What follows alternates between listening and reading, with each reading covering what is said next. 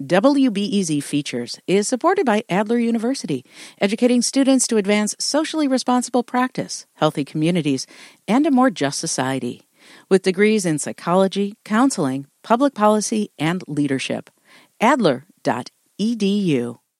Women travel from all over the country to have abortions in Illinois. The number of out-of-state women receiving abortions here has risen over the past several years. That's because as neighboring states restrict abortion access, Illinois put laws on the books to protect access. WBEZ's Natalie Moore has the story about how Illinois is a haven for abortion rights and the work activists here still do around stigma. Hi, my name is Kutsia. I'm calling from Chicago Abortion Fund. Is now a good time to talk? The Chicago Abortion Fund, or CAF, helps with financial, logistical, and emotional support to people seeking abortion services. Their hotline is open 3 days a week. So do you have an appointment scheduled? Yes, I have an appointment scheduled. And do you know about how many weeks you are? 5 weeks and 2 days. Okay. There's no income requirement to receive help from CAF. And how much did they say that your appointment was going to cost?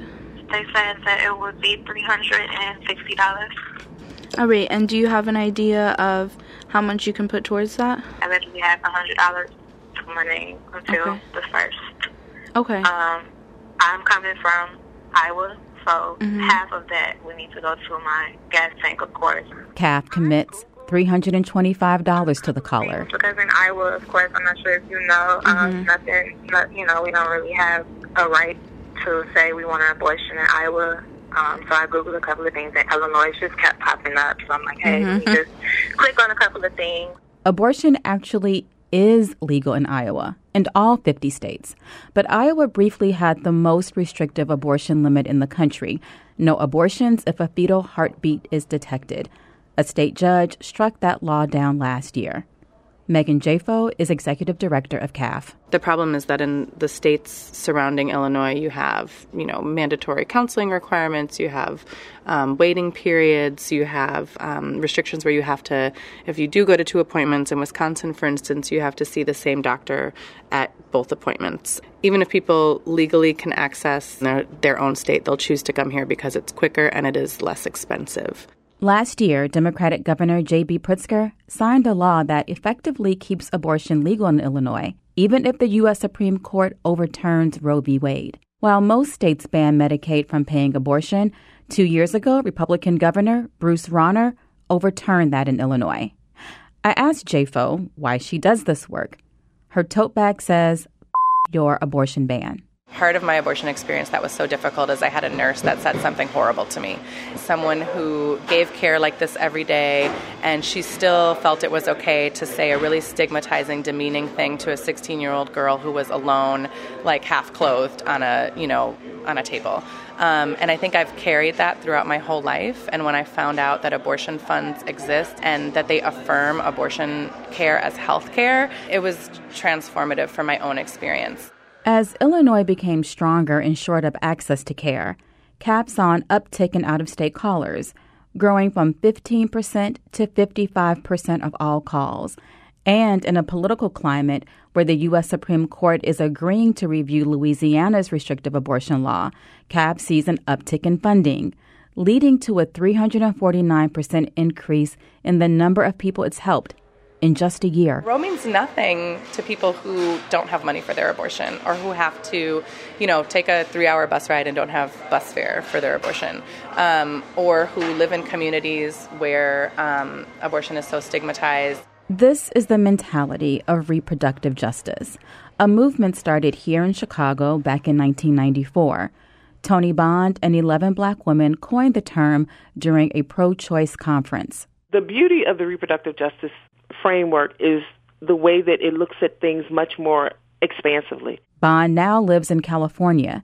She was the first Black woman to lead the Chicago Abortion Fund. It's more than just about being able to physically access an abortion, but it's also about what are those other interlocking issues that make it a challenge for someone to get an abortion, particularly women of color, low-income women, and young women. Back in the 1990s, when Bond was doing her work, a popular Democratic tagline was this: keep abortion safe, legal, and rare.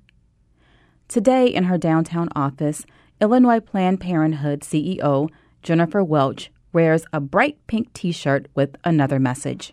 One of the reasons why my T-shirt says protect safe and legal abortion is because I don't want to stigmatize a patient for choosing the medical care that they need. We trust a woman or a patient to make their choices about when and whether to have children. Talking about abortion being safe, legal, and rare may perpetuate the stigma.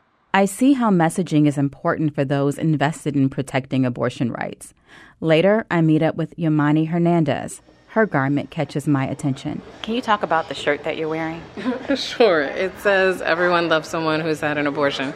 It's a membership shirt for the organization she runs, the National Network of Abortion Funds, the umbrella organization for groups like the Chicago Abortion Fund. We do political education with folks, teach them about reproductive justice, racial justice, economic justice. If you listen to anti-choice people, they'll have you thinking that abortion is something that only people who hate children do, and people who are irresponsible and all of these things. But we know from listening to people on hotlines that most of the people who have abortions are already parents. Hernandez had an abortion at age 19. And it didn't politicize me in any way. I really was just I didn't have any barriers to access. She politicized when she started to see those barriers in her time working with teens without access.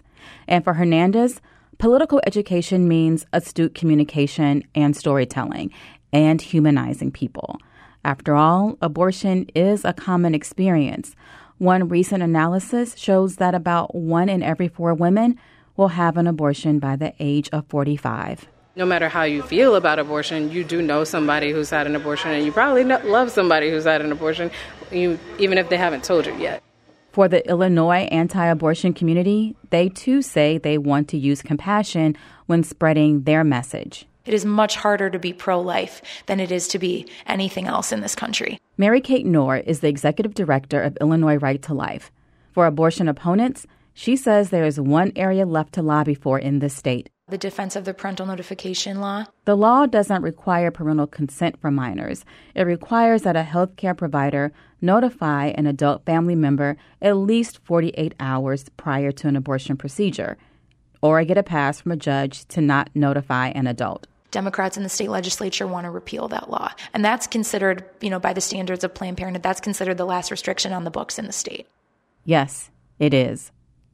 Natalie Moore, WBEZ News.